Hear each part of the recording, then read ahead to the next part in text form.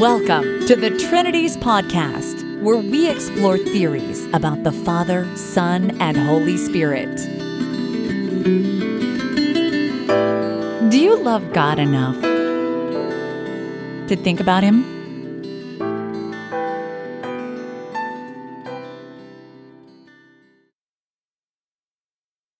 Episode 332, Emlen's Humble Inquiry.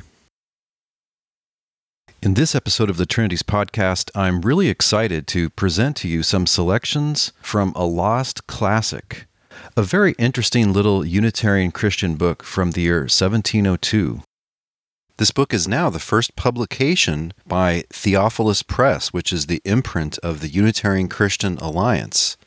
Right now, you can get this book in paperback or ebook format on Amazon.com. This is a book which I had read years ago. Of course, I read it in its original language, which was the English of 1702, and I thought to myself, wow, this is an awesome book. This is a book that all Christians should read. And it's not a hard book either. It's an easy book. The language is plain. The reasoning is clear. The author doesn't waste a word. But then my experience teaching college students kicked in, and I realized that an average person in the 21st century really is not going to be able to read this book profitably. They're going to be worn out after just a couple of pages by the weird font, by the differences in punctuation, by the differences in vocabulary. English, like all languages, has changed a lot since 1702. Over about the last year, my colleague Keegan Chandler, who's also on the board of the Unitarian Christian Alliance, and I have gone through and modernized every single sentence of this book. We've modernized the punctuation, we've corrected and added footnotes, scriptural and otherwise, and we've basically reclaimed this book for today's reader. And if you're a UCA partner in the US or Canada, as of August 31st, 2021, you're going to be receiving a paperback copy of this book free in the mail sometime in September. And if you're elsewhere in the world, we're going to email you an ebook version. This is a way that the UCA wants to thank its partners. If you'd like to be a partner by the time we have our next giveaway, I'll put a link for that in the blog post for this episode at trinities.org. One of the awesome things about this book is the impact it had when it comes to religious freedom. And for the whole story, you're going to want to get the book and read Keegan Chandler's very thorough historical introduction to it. But just to summarize, this book came out at a time in which people in Great Britain were rethinking their traditional Christian intolerance towards, quote, heresy. For writing this book, Thomas Emlen was prosecuted under blasphemy laws in Dublin, Ireland. The man was thrown in jail and subjected to an unreasonably high fine. And it really pricked the consciences of a lot of people, whether Trinitarian or Unitarian. Thomas Emlen, as best we can tell, never blasphemed a day in his life. Emlen is really a role model of mine. He's an excellent example of Christ-like courage and faithfulness in the face of persecution. He's got the courage of a Martin Luther without a lot of the nastiness that was also in Martin Luther. I literally have an image of the author Thomas Emlen here in my office. I'm looking right at it as I record this. The full title of his book is An Humble Inquiry into the Scripture Account of Jesus Christ, a short argument concerning his deity and glory according to the gospel. It's a short, tightly argued, scripture-focused book.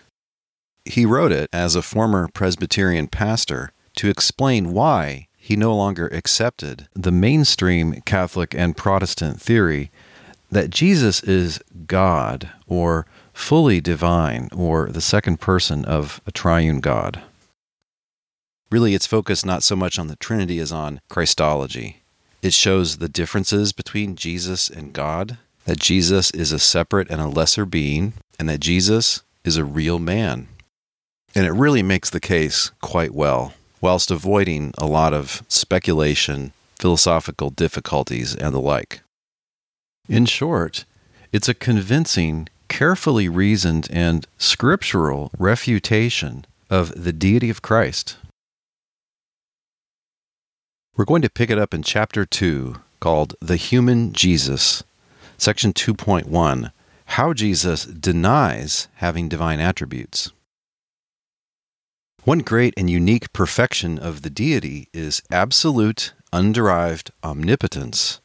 He who cannot work all miracles and do whatever he chooses on his own, without help from another, can never be the supreme being, or God, because he appears to be a defective being comparatively, since he needs help and can receive additional strength from someone else. Now it is most evident that our Lord Jesus, whatever power he had, confesses again and again that he did not have infinite power on his own. Of myself I can do nothing, John 5:30. He had been speaking of great miracles, namely raising the dead and carrying out all judgment, but all along he takes care that we should know that his sufficiency for these things was from God the Father. In the beginning of the discourse he says, "The Son can do nothing but what he sees the Father do," John 5:19. And in the middle, "The Father has given to the Son to have life in himself," John 5:26.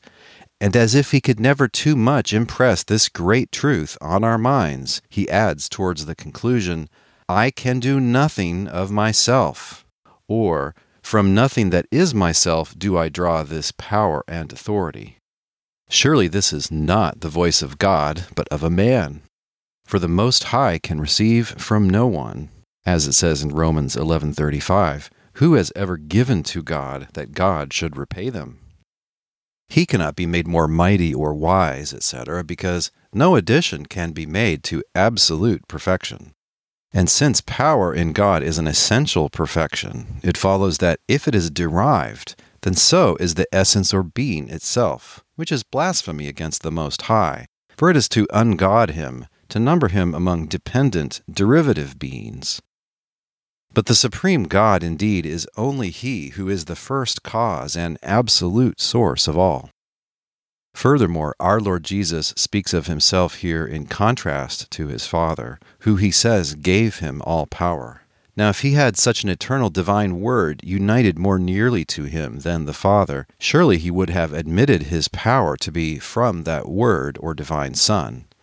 How can it be that he ascribes nothing to that, since this word is supposed to be equal in power to the Father himself, and more nearly allied to Jesus Christ as the operating agent in him?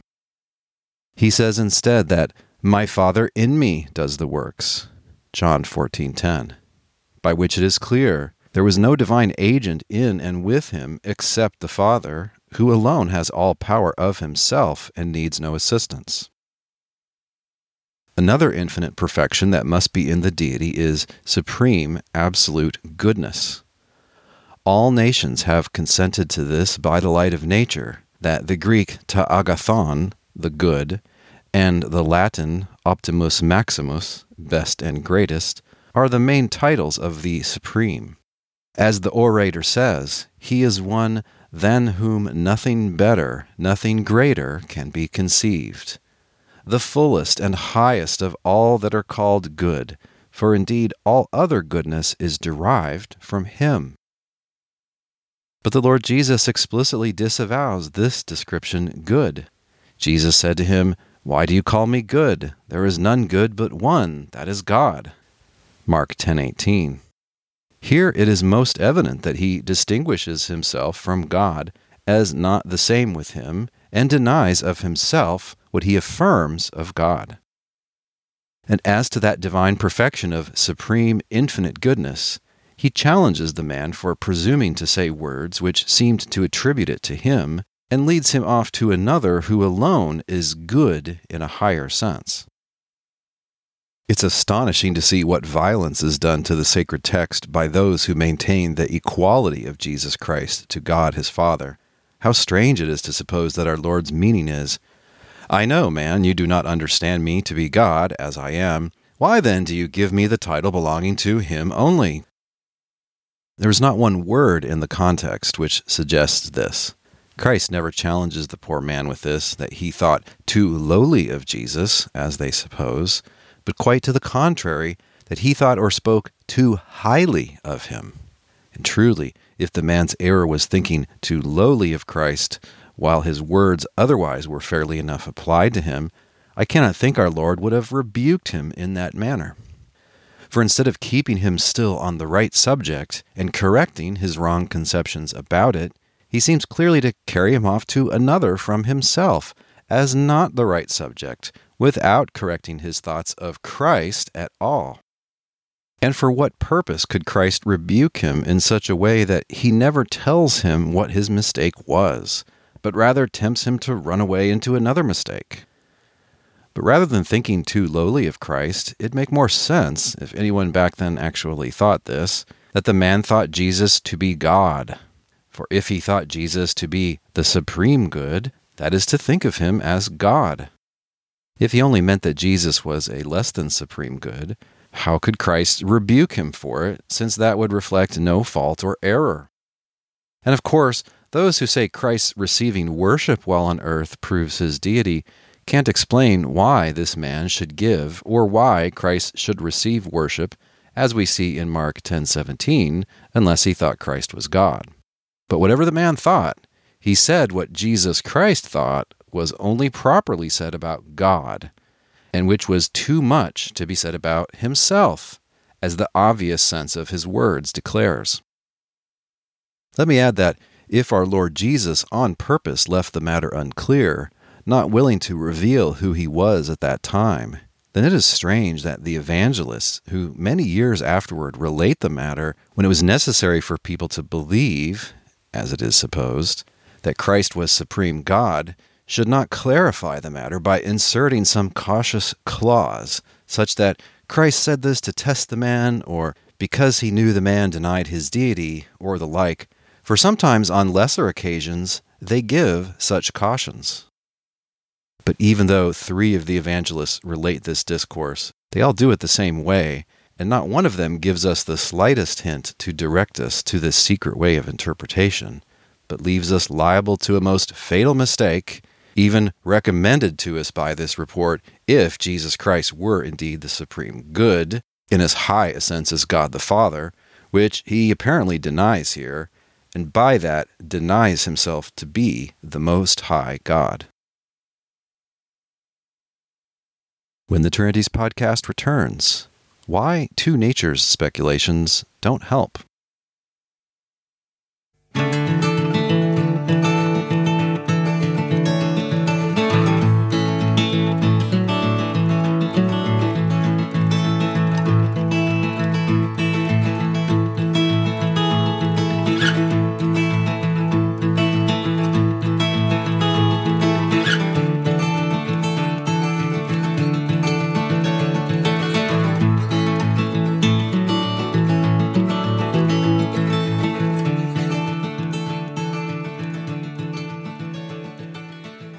Skipping a bit, here is section 2.2 entitled, Why Two Natures Speculations Don't Help. What can be said against these clear arguments? I imagine our opponents have only one move left for evading them, and that is a distinction which serves them in all cases. They say Jesus Christ says these things about himself, quote, as man only, end quote, while he had another nature, quote, as God, end quote, which he reserved and accepted out of the case, so that when he says, I cannot do this myself, or I am not to be called the chief good, or I do not know this, etc., according to them, the meaning is, I don't have these perfections in my human nature. Nonetheless, I know and can do all unassisted, and am the chief good in my divine nature, which is also more properly myself. I intend now to expose the futility of this tricky move by showing how absurd it is to suppose that this distinction of two natures removes the force of such expressions from Christ's own mouth, which in their natural and ordinary appearance proclaim his inferiority to God, even the Father. And I shall dwell more on this because it's the most popular and common evasion and comes in at every turn when all other relief fails. It's reasonable for us to ask what hint of such a distinction of two natures they can point us to in any of these discourses of Christ. Should we devise or imagine for him such a strange and seemingly deceitful way of speaking simply to uphold our own precarious opinion? But I have several remarks to make about this common answer. My first objection is that our blessed Lord Jesus Christ, if he was the supreme God in any nature of his own, he could not have said, it seems to me, consistently with truth and sincerity, which he always maintained strictly, that he could not do or did not know something which all this while he himself could do or did know very well, as surely as if he were the supreme God he could and did. This would be to make him say what is most false and to equivocate in the most deceitful manner. Even if we should suppose he consisted of two infinitely distant natures, and so had two capacities of knowing and acting, yet since he includes them both, it follows that when he denies something of himself in absolute terms, without any limitation in the words or other obvious circumstances, he plainly implies a denial of its belonging to any part of his person or any nature in it. Although we may affirm a thing of a person which belongs only to a part of him, as I may properly say a man is wounded or hurt, though it only be in one part, suppose an arm, yet I cannot rightly deny a thing of him which belongs only to one part, because it belongs not to another.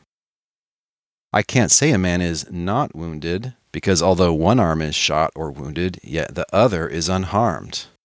For instance, I have two organs of sight, two eyes. Now suppose I converse with a man with one eye shut and the other open.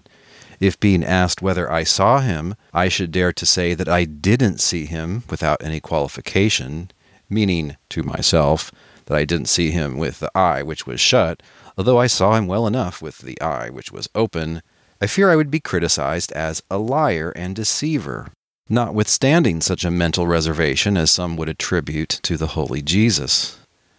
For knowledge is the eye of the person. Jesus Christ is supposed to have two of these knowing capacities, the one weak, the other strong and piercing, discerning all things. Now as such a one, the disciples come to him and ask him when the end of the world and time of his coming shall be. Matthew 24:3. He answers them by giving them some general account of the matter, but says that he didn't know the particular day and hour, nor did any know them except the Father. Meaning, say my opponents, that it wasn't included in his human knowledge, although he knew it well enough with his divine nature, at the same time that he said absolutely and without qualification that the Son doesn't know it. If Jesus Christ had a divine knowledge and nature, no doubt his disciples, who, if anyone, must have believed it, would have directed their questions to that divine capacity of his, rather than to the imperfect human capacity. And yet in answer to their question, he says he didn't know the day, which would not be counted as sincere or truthful in ordinary people. But surely we mustn't think Jesus Christ was dishonest in this way, for in his mouth there was no guile. 1 Peter 2:21. Let us not impute it to him. I'm going to skip a little bit more now and read you a little bit more towards the end of his chapter 2, The Human Jesus.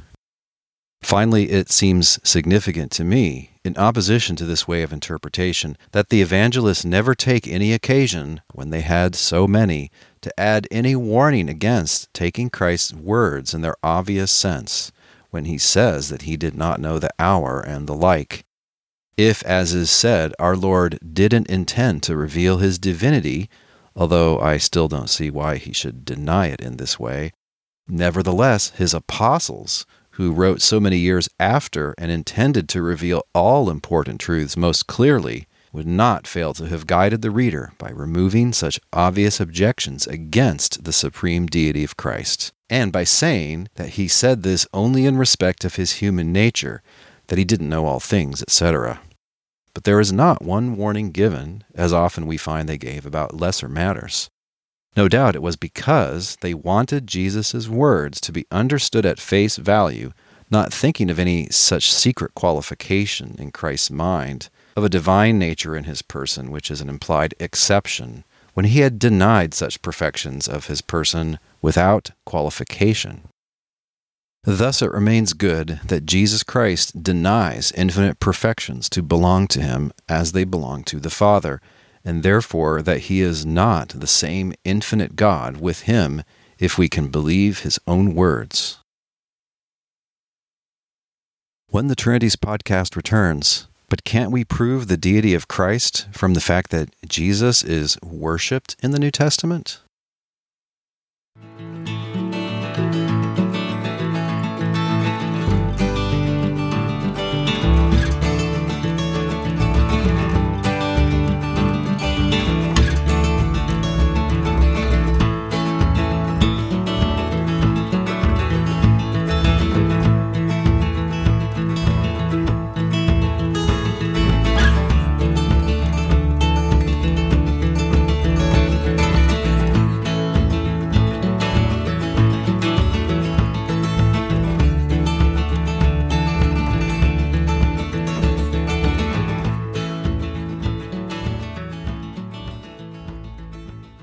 In this segment, I'm going to read you the entirety of his section 3.2, which is titled, Answering Arguments from the Worship of Jesus. No doubt I could maintain my cause just as well on the topic of divine worship, which is another way my opposers would try to establish the deity of the Lord Jesus Christ. But it's easy to show that there is no instance of supreme divine worship given ultimately to Christ in Scripture. But on the contrary, all the honor it assigns to him is such as assumes him to be inferior to the Father and dependent on him, since it is wholly grounded upon what God his Father has graciously bestowed on him. Thus, he requires baptism, if that's an act of immediate proper worship, in his name, because all power in heaven and earth was given to him. Matthew 28:18. Thus, we must honor the Son as truly as, not as greatly as, we honor the Father, because the Father has committed or given all judgment to him. John 5:22-23. Thus, at the name of Jesus, every knee must bow and every tongue confess him to be Lord, because, as a reward for his obedience, the Father has given him a name above every name. And it's added that all this honor is ultimately to the glory of the Father. Philippians 2:8-11.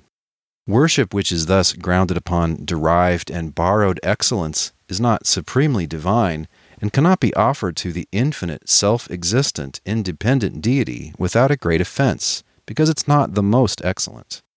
To praise an independent God for honor and power granted to him by another presupposes a falsehood and mixes together belittlements with praise. Although there may be the same common external acts or words, such as bowing the knee and saying glory and praise, etc., directed to both God and to the mediator, as also in some instances they are given to ordinary people, yet the mind of a rational worshiper will make a distinction in his inward intention, as no doubt those devout Jews did, who in the same act, quote, bowed their heads and worshipped both God and the king. End quote, 1 Chronicles 29:20. But I shall not pursue this any further now.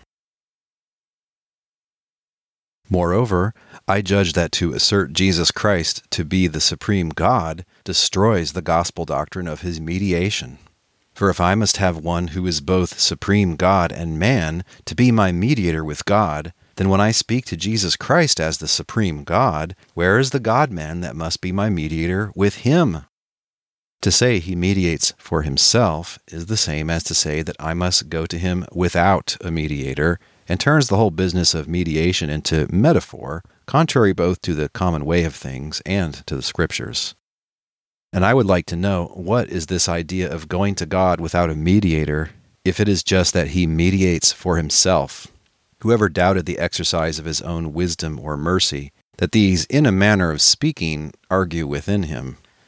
But undeniably the Scriptures speak of a mediator outside of God when they set forth Jesus Christ as such. And who could this mediator be if, as alleged, we go to Jesus Christ as the ultimate object of our supplication? If one says that only his human nature mediates, though as united to his divine nature, I object that this is still to make Christ the mediator for himself. For the human nature is not a God-man, and if the man or human nature alone is capable of being a mediator, then it's not necessary that Jesus Christ should be more than a man inhabited by and related to God in order to be able to play that role. Nor may it be said that its union with the divine nature gives an infinite efficacy to those acts of which the human nature alone is the source. For unless by that union the human nature was turned into an infinite or divine nature, its acts can no more be considered properly and intrinsically infinite in this case than his body or human understanding are infinite because they are united to an infinite divine nature. But what fully proves that the human nature of Christ can never be an effectual mediator, according to them, even though it's personally united to the divine nature, is that they deny this human nature, being so united, to have knowledge of the secret mental prayers, the inward desires and distresses of all Christians, or to know anyone's heart. How then can he be a compassionate intercessor in cases that he knows nothing of? How can he sympathize with their sufferings, which he doesn't know that they feel at all? What comfort is there in this understanding of Christ's mediation?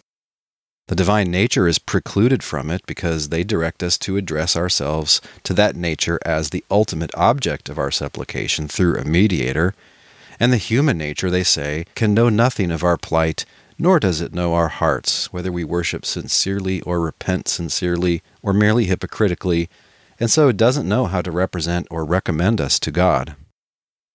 What a sorry state do these theologians put us in! There is no mediator left to come between us and the supreme God, so we must deal with him immediately and alone, which they must admit is far from the gospel doctrine or method. Thus is the Lord Jesus ejected from his role on a pretense of giving him higher honor. On the whole, as far as I can see, we're better off being content with the Apostle Paul's clear and straightforward account of this matter, if its being so very intelligible doesn't count as an unpardonable objection against it, namely that there is but one God and one mediator between God and men, the man Christ Jesus. 1 Timothy 2:5. Be assured that the Apostle Paul knew how to describe the mediator without leaving out the better half of him or the more important nature. Our mediator, according to him, was only called a man, although he's also by role a God or ruler of all, made so by him who puts all things under him. And indeed, as there are two principal distinguishing doctrines of Christianity, the unity of the supreme God and the one mediator between him and us, so the Trinitarians have lost both among their various factions. For as they are divided into two main factions, besides several subdivisions, both among conformists and dissenters, one group holding 3 real persons or infinite beings, the other only one, for they are not yet agreed whether they worship 3 infinite supreme beings or only one. So between them both, these two great doctrines are undermined. The realists, those who think the persons of the Trinity are persons, leave room for a mediator in the Trinity, but they destroy the unity of God, who is one infinite being. On the other hand, they who hold true to the divine unity, believing in one infinite being with 3 modes or properties or relations, do by clear implication leave no place for such a mediator as they would like to have, namely, one who is an infinite God to be a mediator with the infinite God, when there is no other infinite being but him. Nor can he be thought to intercede with himself. To keep the gospel faith whole and undefiled, it's necessary to sail between both these rocks by believing God and his Christ to be 2 beings. So in this way there will be room for one to mediate for the other, and these 2 will not be 2 equal supreme beings, but rather one will be subordinate to the other, so in this way we may preserve the unity of the supreme God. Therefore, let us seriously consider not what the church in these latter days has thought about Jesus Christ, but rather what his own apostles, when inspired, have thought about him. I think no one was more likely or ever had a better opportunity to describe his Lord in the height of his glory than the Apostle Peter on the day of Pentecost, that day of triumph with the newly and visibly inspired apostles. Hear how magnificently he describes his glorious Lord Jesus in front of his murderers. "You men of Israel, hear these words. Jesus of Nazareth, a man approved by God among you, by miracles, wonders, and signs which God did by him in your midst." Acts 2:22. Again, "Let all the house of Israel know assuredly that God has made that same Jesus whom you have crucified, both Lord and Christ." Acts 2:36. We observe that the apostle was aiming at such a description of Christ as might strike the hearts of his murderers with the greatest horror about their crime, and therefore he could never omit the most impressive portion of this description, namely Christ's infinite deity, if he had really been such. What a terrifying argument that would have been, able to produce more conviction in his persecutors than all the rest, to tell them that they had shed the blood of the infinite God himself. What the Apostle Peter says is certainly dull and weak in comparison with this, namely that he was a man approved by God. Did he not understand his mission, or was he trying to thwart it by such an omission? And yet, when he was far from being held back by any fear to confess Christ fully, he only describes Christ as a God by inhabitation and exaltation. Furthermore, if the deity of Christ were a fundamental teaching of the Christian faith, why is it that when poor convicted souls in anguish for their crimes seek advice about how to be saved from them, the apostle should not acquaint them with this teaching, but instead directs them to believe in Jesus as described above? Did he direct wounded souls to an insufficient Savior by not telling them that he was the infinite God? Yet they are baptized and added to the church and numbered among such as shall be saved. How can this be if the supreme deity of Christ is a fundamental teaching of the Christian faith? Likewise, he later preaches that, quote, God was with him, end quote, Acts 2:41. This was all.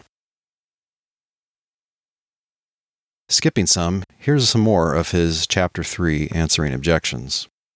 For my own part, I write this while being duly impressed by those great relations in which the blessed Jesus stands to me, whom I credit as my great teacher, whom I desire to admire and love as my gracious, endeared benefactor, beyond father or mother or friends, etc., whom I revere as my Lord and ruler, and solemnly expect as my final, glorious judge, who is to come in his own and in his Father's glory, and through whom, in the meantime, I deal with God as my only mediator and intercessor.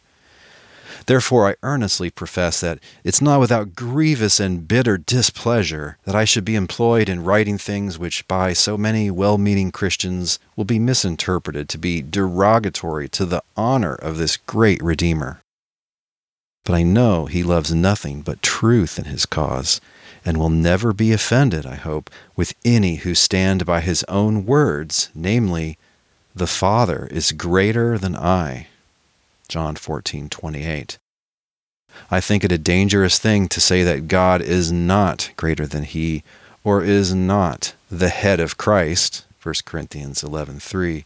For to whom then will you compare me, or who is my equal, says the Holy One. Isaiah 40:25. I am persuaded that it's truth I plead for, and that supports me. When the Trinities podcast returns, some excerpts from the end of Emlen's book.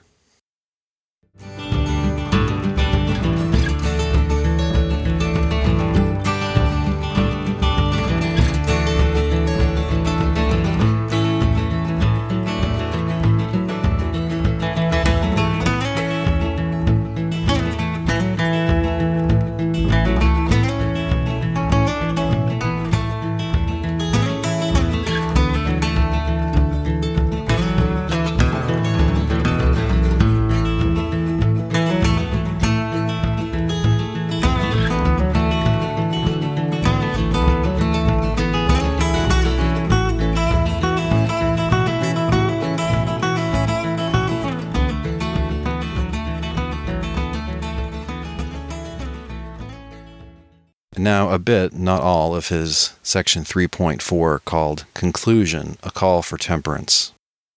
However, I wish they who are adversaries to my position would learn at least the modesty of one of the earliest extant writers for Christianity after the apostles. I mean Justin Martyr disputing with Trypho the Jew and arguing for the honor of Jesus Christ, whom he calls, quote, a deity by the will of the Father, end quote, and one who, quote, ministered to his will, end quote, before his incarnation. This person attempts to show that Jesus Christ did pre-exist of old as a, quote, God, in his sense, and was later born of a virgin. But because, as he says, there were some who confessed him to be Christ and yet denied those points of his pre-existence and his miraculous birth from a virgin, Justin calmly says to his adversary, quote, if I shall not demonstrate these things, that he did pre-exist, etc., and was born of a virgin, yet still the cause is not lost as to his being the Christ of God. If I do not prove that he did pre-exist, etc., it is just to say that I'm mistaken about this thing only. It doesn't follow that he is not the Christ. For whoever he is, it is fully proven that he is the Christ. As for those Christians who denied the aforementioned things and held him to be only a man who was born in the ordinary way, Justin only says of them, quote, with whom I do not agree, end quote. He does not damn them who differed from him, nor will he say, in the ranting dialect of some of our age, that the Christian religion is undermined, and that Christ is only an impostor and a broken reed to trust in unless he is the truly supreme God. To the contrary, still he was sure that he is the true Christ, whatever else he might be mistaken in. It's desperate wickedness to risk the reputation of the genuineness and holiness of the blessed Jesus because of a difficult and disputable opinion, to dare to say that if they are mistaken in their opinion, which I truly believe they are, then Jesus Christ is a liar and a deceiver, a fake savior, and the like. What is this but to expose Jesus to the scorn of unbelievers? Well, that's a good sample of Emlen's argument. For the rest of it, you'll have to get the book. Whatever your view about Jesus is, I can tell you it's a good read, and you'll appreciate the carefulness, the humility, and the faithfulness with which Thomas Emlen writes. You'll want to check out the blog post for this episode at trinities.org. I've got a link to the Amazon page for this paperback and ebook there, as well as a link to a paperback of his complete works, if you're brave enough to tackle the early 18th century language original versions of his writings. There's also a link on the blog post to Theophilus Press. You can see what other exciting books we have coming up in the next year or so. But in the meantime, why don't you get a copy of this book and study it with your Trinitarian friend? It's a deep book, and it's going to help you understand several aspects of New Testament teaching about God and Jesus better. This week's thinking music has been the track Mockingbird Instrumental by David Mumford. As always, there's a link on the blog post for this episode at trinities.org where you can listen to or download that entire track. And before we go, if you enjoyed this episode, we'd really appreciate it if you gave it an honest rating and review in the iTunes store for your country.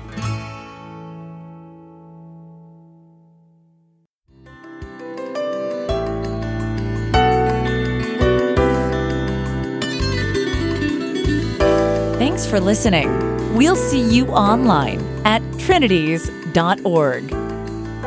Till next time, don't forget to love God with all your mind.